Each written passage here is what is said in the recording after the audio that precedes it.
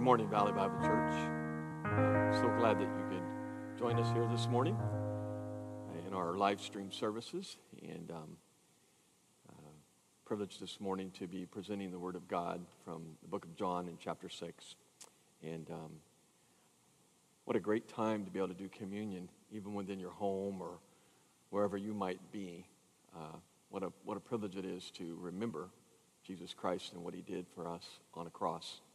And I want to say before I even start, thank you to our AV department up here who shows up week after week after week and helps us put together services that we can then put out to you in a pandemic like we're in right now. We appreciate everything they're doing up there, and appreciate a worship team that shows up week after week after week. And I get to be part of that team when I'm not preaching or when I'm not doing what I'm doing now, and I look forward to it. And so, but we say thank you to them. And thank you to all of the team up above there, of whom, without them, I wouldn't be able to talk with you this morning. So we say thank you to them. We're continuing our series on miraculous conflict. Miraculous conflict. We're still in the book of John. We're going to be in the book of John through into next year, more than likely. We hope to finish up and get into chapter 8 or something like that before the Christmas season. So we have a plan. We have a plan in effect.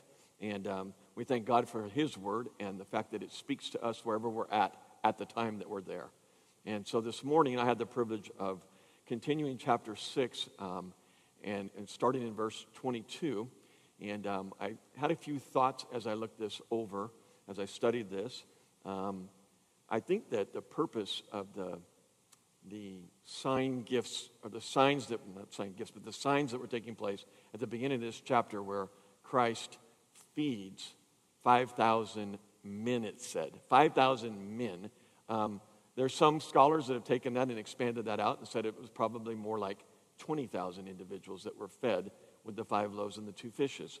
And so if you included women and children, and more than likely, we don't feel like they were exclusionary. We feel like they were in the meeting at that time and they were there. And so what an incredible thing. But I think the whole purpose of that, or one of the purposes of that for sure. And then, later on, there's another sign there where Pastor Matt talked about it last week in the middle of all the chaos of ministry and everything that was going on around the team that was on the sea there, the disciples that were on the sea, the chaos of the storm was coming. And what happens, Jesus comes walking out on the water toward them. And so another miracle that happened, but really kind of a personal miracle between Christ and His actual 12 disciples. This other miracle, obviously 20,000 people had been involved in it. And so I think that Christ did this miracle, and this was all set up. Christ said to the disciples when He was calling them, especially those that were fishers, He said, if you follow me, I'll make you fishers of men. And in this particular passage and in the signs as Christ was performing different miracles, I'm reminded that He truly was a master fisherman, and He was a master fisherman for men and the souls of men, in the fact that He utilized His power and His abilities in performing miracles through the Holy Spirit and performing those miracles, and that became the bait, as it were, the hook, the thing that brought men to Him. Now, I know the power of the Holy Spirit could bring men to Him too, but this seems like a very physical aspect of how He brought things to Him. And I'm going to pick up in verse 22 of this passage this morning. And so you'll have to stay with me based on, I tried to set a little bit of a tempo there as to what we're coming out of. Fed the 5,000, sent the disciples away, get them across back to Capernaum. They were on the east side of the river there, the body of water there, the sea. And He sent them back across, and He didn't go with them. But then He walked across, and we're going to read through that. But He said that they, in verse 22, I'm going to read the entire passage and then we'll break it out and go from there. The next day, the day after He had walked across the water and they had landed over in Capernaum, He says, the next day, the crowd that had stayed on the opposite shore of the lake realized that only one boat had been there and that Jesus had not entered it with His disciples, but that they had gone away alone. Then some boats from Tiberias landed near the place where the people had eaten the bread after the Lord had given thanks. Once the crowd realized that neither Jesus nor his disciples were there, they got into the boat and went into Capernaum in search of Jesus. When they found him on the other side of the lake, they asked him, "Rabbi, when did you get here?" Probably thinking in their minds, how did you get here? But when did you get here is what they said. Jesus answered, "Very truly, I tell you, you are looking for me, not because you saw the signs I performed, but because you ate the loaves and had your fill. Do not work for food that spoils, but for food that endures to eternal life, which the Son of Man will give you. For on him God the Father has placed his seal of approval." Then they asked him, "What must we do to do the works God requires?" And Jesus answered, and oh, what a beautiful answer this is. "The work of God is this, to believe in the one he has sent." To believe in the one he has sent. So they asked him, "What sign then will you give that we may see it and believe you? What will you do?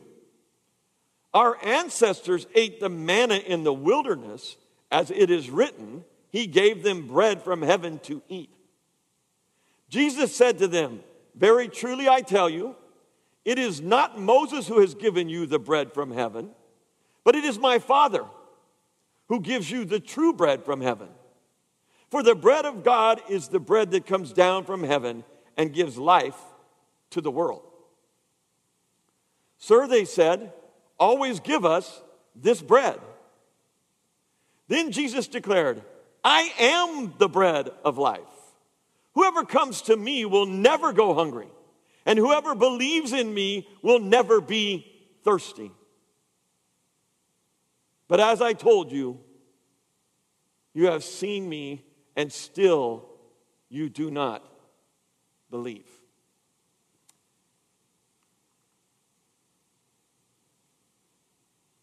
And I titled this, or the big idea that I got out of this was, there's a bread that brings eternal satisfaction or eternal life.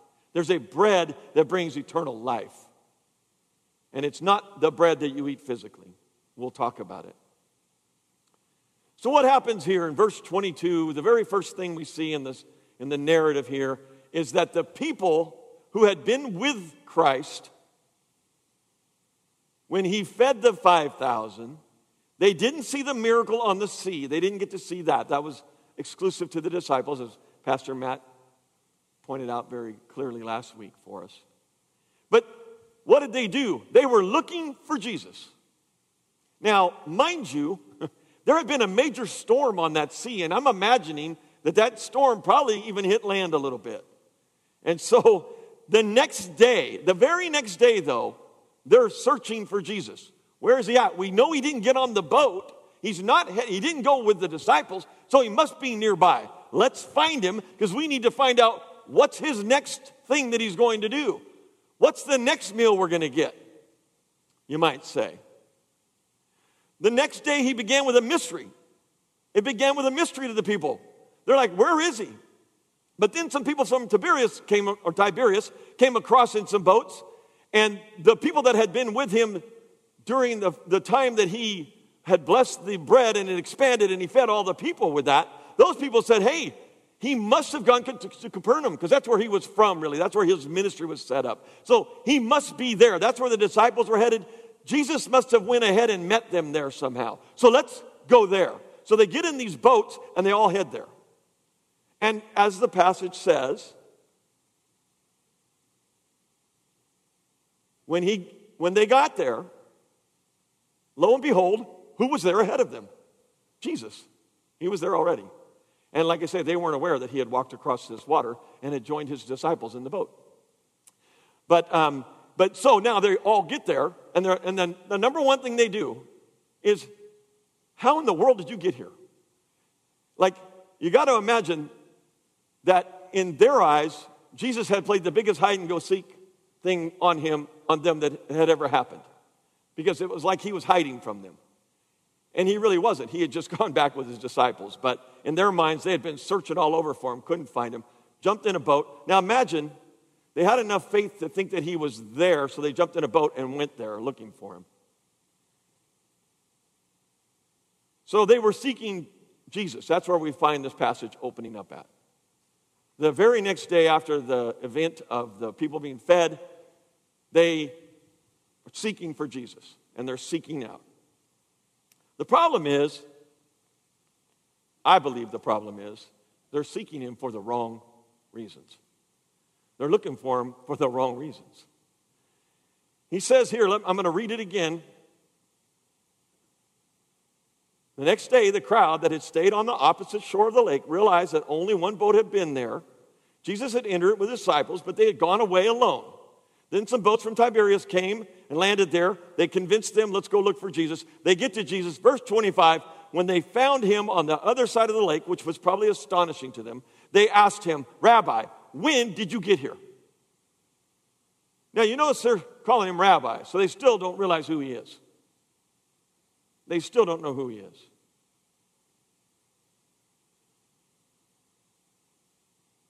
And so the disciples, I think, probably were pretty impressed that these people had come all the way across there to see Jesus, and they're thinking, wow, this is pretty cool. Look, Jesus, look, they came all the way. They went through a storm yesterday. They got on boats, and they came over here to visit with you. Isn't that great? Well, I don't think Jesus was as impressed as the disciples were. And the reason is because he understood the hearts of men. We studied that the last time I preached. I think we talked about that Christ recognized the hearts of the men. And so he didn't accept them fully when they said they believed who he was. He didn't accept them fully in that because he said, wait a minute, I know their hearts. Their hearts aren't fully engaged in who I really am. They believe in me because of what I can do. And so we're kind of in that circumstance. He knew that the people originally followed him because of his miracles.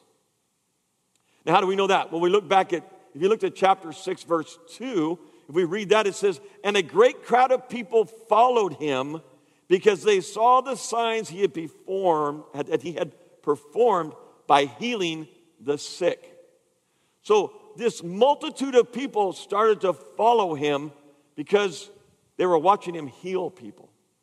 And then, as we will note in the other Gospels and even in John, people started running ahead who had illnesses for him to heal them. So this is kind of where we're at in the passage. But now their motivation had changed. They're no longer satisfied with just the miracles. Because one of the great miracles was being fed by Jesus. He took these 5 loaves and 2 fishes and fed a multitude of people. So now they're following him not just for the journey of watching him heal other people and being involved in and seeing that, but also because if we hang out with Jesus, we'll get fed. Okay? Sometimes I can get people to hang out with me pretty easy. Well, relatively easy, if I offer to feed them. And I'm not Jesus. I ain't got any miracles in me. But I do know that if there's food offered, people from church show up. They'll show up. So this is not new, but it shows you the different level. There's a different level all of a sudden that's taken place. Their motivation became, now we can get fed. I want to mention something. Getting bread in their culture and during that time was not quite as simple as we find it to be. The COVID virus thing, I don't know how many of you found out, but sometimes I would go to the store early on in the COVID virus, and guess what? There wasn't no bread there sometimes. That was ironic to our circumstance. To them, it was difficult to get bread. There was no preservatives. They didn't have those types of things. So when Jesus starts pumping out loaves of bread, they're like, hey, that's a lot easier than us working hard for the bread. So they're like, hey, we're going to hang out with him. He can provide bread and fish, and we don't have to do anything except hang out with him. So if you think about it, it attracted them that he was doing miracles. It attracted him that he could do these sign things. And if we look, even if we look back, I looked back a little bit, The point of the miracles was to get people there so that Christ could tell them about himself, so that they might possibly become followers of Christ. And I thought about, isn't that what happened in Nicodemus' case? Paul spoke on that earlier in this series, about Nicodemus was wanting to be with Jesus because of what Jesus was doing. And he ends up getting saved because of the bait, as it were. Like I said, Jesus was a good fisher. And so he did that. But now their interest had degenerated to the level of food. It had degenerated down to a level of food. So then we get into verse 26 and 27. And this is what Jesus said. Jesus answered, "Very truly, I tell you, you are looking for me, not because you saw the signs." Here's where his deity shows up. This is where him being Christ being God shows up in this. Because now, remember I said he could see the hearts of the men earlier. Well, now this is my proof that he could see it, right here in this verse. You are looking for me not because you saw the signs I performed, but because you ate the loaves and had your fill. So he's saying, it's not even because of the miracles I did or the signs that I did. Now you're coming just because you want to be fed. Well, now, how did he know that? Well, he could see into their hearts. He could know that's what they were there for. And then look what he says in verse 27. Do not work for food that spoils, but for food that endures to eternal life, which the Son of Man will give you. For on him, God the Father has placed his seal of approval. So look, two kinds of food here. Two kinds of food. There's a food for your body. And this is a food that sustains the physical part of man. That's what they had experienced back in verses 2 through 11 or 12 there, where Christ was feeding them the food that sustained them as people, as human beings. They had to have a certain amount. We all have to have food. But that food is temporal. It's temporary. Based by the fact, just think of your own life. You get up in the morning, you get a cup of coffee and some kind of breakfast. All right, that's the normal kind of pattern in our lives. And then about 3.5, 4 hours later, you need some more food, don't you? I do. I don't even make it 3.5, 4 hours. I'm on a 2-hour schedule. I'll eat breakfast 2 hours later, I got to have something else. And then I'll eat lunch 2 hours after that. But the basis is, it's a temporal thing. It only works for a while. Until you burn it off. It doesn't stay with you. But it is definitely necessary, and it definitely sustains you. But the second food that he's talking about is a completely different food. It's a food for the spirit of man. It's for the inner man. And it's essential for eternal life. What people need is not food, but life. And life is a gift. Food only sustains the physical part of man, but Jesus gives eternal life through the food that he provides. So then the question is, well, how do we get this food? Hey, that sounds like a great food. They're missing the point, of course. Reminds you of the Samaritan woman who said to Jesus, wait a minute, I can get water and I'll never have to have water again? Remember that back in chapter 4, I believe it is, where the Samaritan woman is, or it's chapter 5 maybe, where she's saying, wait a minute, I can draw water from the well and you mean I don't ever have to come back here and draw water again if I drink this water? Show me this water, Jesus. Show it to me. Well, that's what they're saying. Wait a minute, where's this kind of food? Where do we get that kind of food? How do we obtain this food that Jesus is talking about? What happened was the people picked up on the wrong word when he spoke. Remember, he tells them how to get the food. In the verse we just read in 27, they're saying, what is the work we need to do to get this food? What's the work that God requires for us to get this kind of food? What's he say there? Do not work for food that spoils, but for food that endures to eternal life. So you don't work for the food that endures for eternal life. You work for the food that's temporal, that spoils. That's the physical food. How long can you leave mayonnaise out in the hot sun? Not very long, right? It spoils. But the food that he's talking about is the spiritual food. And what does he say? How do we get that? What's the work that we do for that? Well, I'm going to tell you, there is no work. Not any real work. Not what they were thinking. What does he say? They misinterpreted the meaning of the word work there. They thought that they could work for their salvation. They could work for this food that would give them eternal value. It would give them an eternal life, an inside substance. We'll be able to eat this and never hunger again. That type of food. But he says in the passages, you do not work for this food that spoils. But what's he say about the food that doesn't spoil?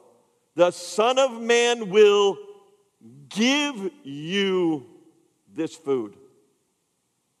Do not work for the food that spoils, but for the food that endures to eternal life, which the Son of Man will give you. Okay? For on him, God the Father has placed his seal of approval.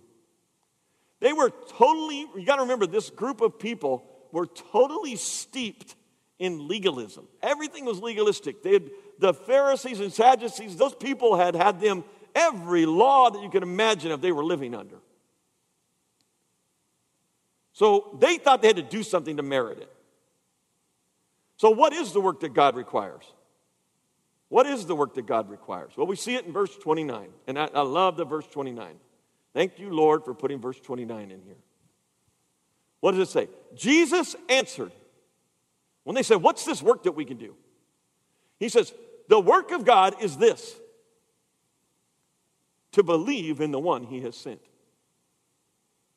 Now, I don't know about you, but how much work does it take for you to be able to believe something? Not a lot of physical labor in that, is there? There's not a lot of, I got to do this or that or the other. I just either believe it or I don't believe it. When you believe on something, what kind of work is involved in it? I believe that's a chair. It's a stool, right? I believe that's a stool. Okay, so how do I really believe it? It looks like a stool, doesn't it? Round on the top, got some 4 legs on it and everything. How do I place faith or belief that I actually think that it will hold me up, though? It's a stool for sitting on, right? How do I know that? Or how do I prove that I believe that to be true? Well, I sit on it, right? Now, when I sit down on it, it holds me up. That just became a reality. So that's what they were doing. They were like, hey, just believe in the one he has sent. Jesus made it clear that the only one work that was necessary, the only thing that was necessary to get this food that he was talking about, this spiritual food, the only necessity was to believe on the one that had been sent by the Father, which was Jesus. When a person believes on Christ, he is not performing a good work that earns him salvation. There is certainly no credit in believing, for it is what God does in response to our faith that is important. It's your faith. It's your action of faith. You believe that Christ died for you. Ephesians 2, verses 8 and 10. I'll just read them to you real quick. Sorry, up there in the booth, I didn't warn you. But let me just read these. I love this section of Scripture. Verses 8 through 10. Can I read this with my eyes here? For it is by grace you have been saved through faith. And this not from yourselves, it is the gift of God. Not by works, so that no one can boast. For we are God's workmanship, created in Christ Jesus to do good works, which God prepared in advance for us to do. So believing is faith. I'm just placing faith in the fact that you are the Son of God. You are the one who is the meal, basically. And we're going to get there.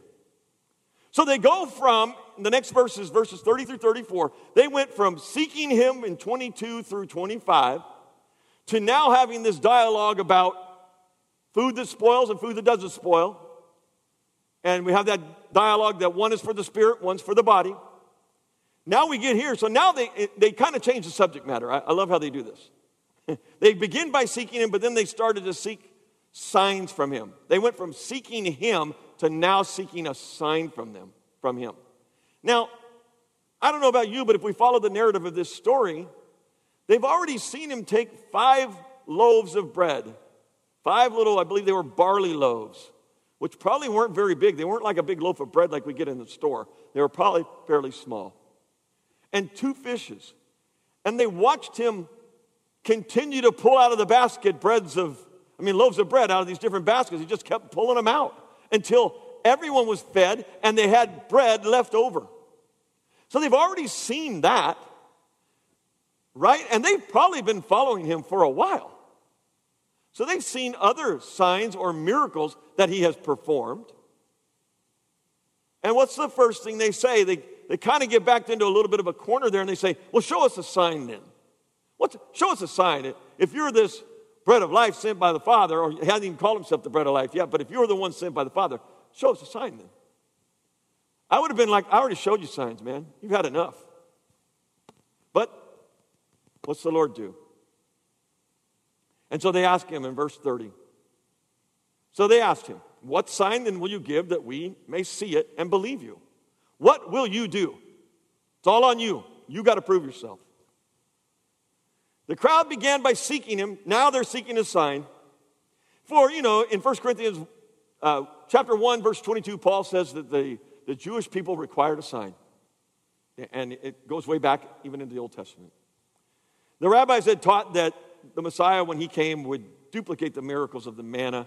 Found out in Exodus 16 that he would be able to duplicate what Moses had done in the desert, or what they perceived Moses having done. If Jesus was truly sent by God, then let him prove it by causing manna to fall from heaven. That's what they're saying to him. They wanted to see and believe. They wanted to see and then believe. You remember I did a sermon about 5 weeks ago. Seeing is not believing. And I believe that's still today. Seeing is not believing. It says there, they wanted to see it and be able to believe it. But faith that is based on signs alone and not on the truth of the word can lead a person astray. For even Satan was able to perform lying wonders, according to 2 Thessalonians chapter 2, verses 8, 9, and 10. And so then they amp it up a little bit. Our ancestors ate the manna in the wilderness, as it is written. He gave them bread from heaven to eat. They're actually quoting Scripture. And they're quoting it out of Psalm 78:24.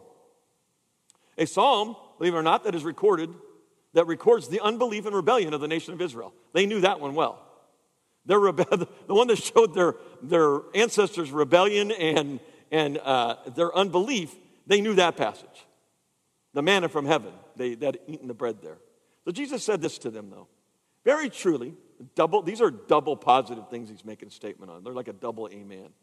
Very truly, I tell you, it is not Moses who has given you the bread from heaven. Like, what are you thinking? Moses isn't the one who provided that bread. But it is my Father. Look what he does here. He says, but it is my Father who gives you the true bread from heaven. He's just compared himself to deity, right? He's just said, I'm God. My Father is the one who gave you the bread from heaven. For the bread of God is the bread that comes down from heaven and gives life to the world. Do you see what he did there? Do you see what he did there? He just went from the manna from heaven was provided by my Father who gives bread from heaven. For the bread of God is the bread that comes down from heaven and gives life to the world. In his reply, our Lord sought to deepen the people's understanding of the truth. It was God, not Moses, who gave the manna. So they must take their eyes off of Moses and focus them on God. God gave the manna in the past, but the Father is now giving the true bread in the person of Jesus Christ. He's come down from heaven, taken on a body, and now he's the true bread. The past event is done, but the present spiritual experience goes on. So once the true bread is presented. Because what do they say? Immediately they're like, well, man, we want that bread then. Sir, they said, always give us this bread. Why wouldn't we want that bread? So if you're going to do up a bunch more bread, like we saw you do yesterday, you're going to take 5 more loaves and do that. Why don't you give us that kind of bread? But we want that. We're going to seek that kind of bread. We don't want just any old bread. Don't give us no barley bread anymore. We want that kind of bread. And then, this is when things start to kind of go awry during the sermon process. Then Jesus declared, I am the bread of life. Interesting. God sends down bread from heaven to give life to the world. In that Ephesians 2 that we read earlier, he says when he found us, we were dead in our trespasses. And it took the Son of God to quicken us and bring us back to life. Faith, but in Jesus and what he'd done on the cross. But he says this in continuing it. Whoever comes to me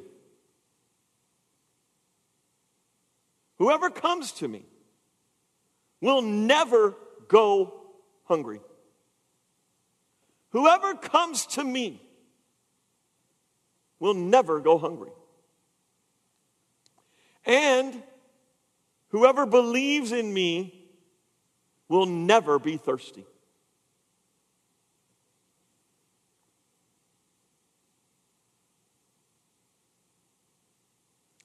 Jesus clearly identifies what bread he's talking about, what the bread is. He is the true living bread that came down from heaven. But this is what's beautiful to me. He didn't come just for Israel. He didn't come. He came for the whole world. And he came not just to sustain life, not just to temporarily sustain your life and make you older in age, but he came to give life. Because I don't know about you, but in that Ephesians 2 passage, he said, when he found me, I was dead in my trespasses. He had to bring me to life. We're going to see 7 different times in this chapter 6. I'm only getting to touch one of them. But in the next couple sermons, we're going to see it again, where we see the Lord referred to his coming down from heaven. I am the bread of life who came down from heaven. He says it before. God sent bread from heaven. And he says, I am that bread that he sent. I am the bread of life. It's a statement that declares him to be God. And it's a statement that declares that he's here to be the bread that we need for that spiritual part of us, to make us alive. In his reply to their hasty request, Jesus used 2 key words that I saw here. And they often appear in John and in other places. Those 2 words are come and believe. Come and believe. Whoever comes to me will never be hungry. And whoever believes in me will never be thirsty. They're right there.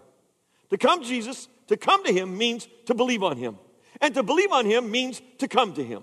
Believing is not merely an intellectual thing that happens. It's not just giving mental assent to the fact that he's Christ and that he died on the cross. That's not what he's saying. Come to the real him. See, they had already come to him. They were following him all around. But they didn't believe in who he was. But now he's trying to set them straight. If you come to the real me, if you come to me as Son of God, because he just told them, I am the bread of life. I am is a God term. We're back to the I ams. He's going to say I am like 7 or 8 times in the rest of the book. He repeats that phrase, I am. It's the term that Matthew used last week that Eli, I can't say it correctly, but it's ego elomai. And so I am. But now he's putting another term with it. I am what? I am, and he puts a metaphorical term. I am the bread of life. He's not actual bread, but he's the bread of life. If you eat of this bread, you'll have life. But he says, if you come to me and believe, to come to me means to believe. So he says, believe on him means to come to him. Believing is not merely intellectual. It's more than that. It's to place faith in it. It means to come to Christ and yield yourself to him completely.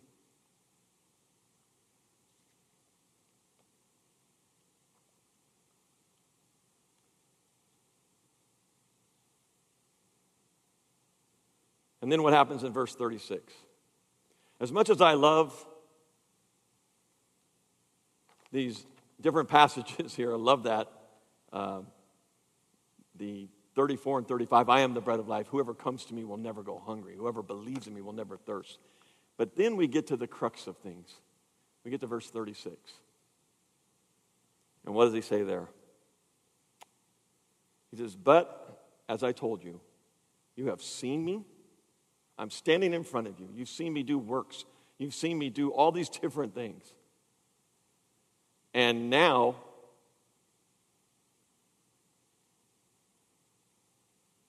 this happens. You have seen me, and still you do not believe.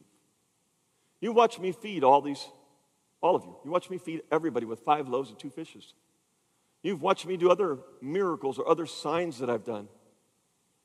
And you're looking right at me. You see me doing these things, and you still don't believe.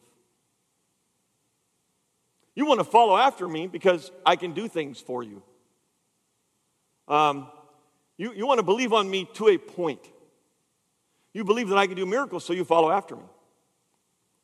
You want to do these different things. You want to follow after me because I can feed you. You want to do things because you want to follow after me because I can heal people. You want to follow after me because you realize I'm somebody special, but you're not really believing in who I really am and who I'm telling you I am.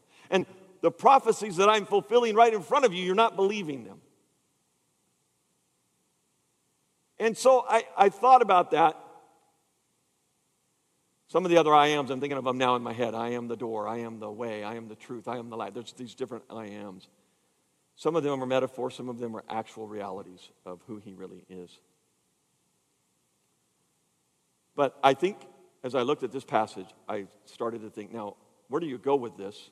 Well, if you're an unbeliever and you're attending Valley Bible Church, you've never placed your faith in Christ. You believe that there's a God. You believe there's a Jesus. You might believe there's a Jesus and he died on a cross. You might believe the full spectrum as a factual thing. Intellectually, you believe that there was a Christ, that there was a Jesus Christ who walked the face of the earth. You might even believe he died and he was born of a virgin. He died on a cross, buried and rose again. You might believe all of that, but you don't believe he was who he said he was. You think, well, he's just a good man. He was a good prophet. He was considered, there's religions that believe he was a prophet, but he wasn't God. So they leave him far short of what they need him to be in order to be saved by him. So when you look at that, so the challenge that I would say today, the thing you take away from this is, if you're one of those individuals, and you come to Valley and you think, I kind of like this place. It's kind of a safe environment. People are very nice to each other when you are able to come. I know that we're not here right now. But my kids enjoy the youth group, or my kids enjoy the children's programs, and it's a safe environment. And they do a lot of great events, and they do a lot of wonderful things for the community even. Well, that's great. We're glad you're here. We want you to be here. But if you don't meet the bread of life, if you don't take the bread of life and take him into you. You see, bread that sustains you is very interesting. Regular physical bread that I eat, make a sandwich out of and eat, that'll sustain me. Does the bread do me any good if I just lay it on my forehead? No. The only way that bread is going to sustain me is if I take it in. If I bring it into me.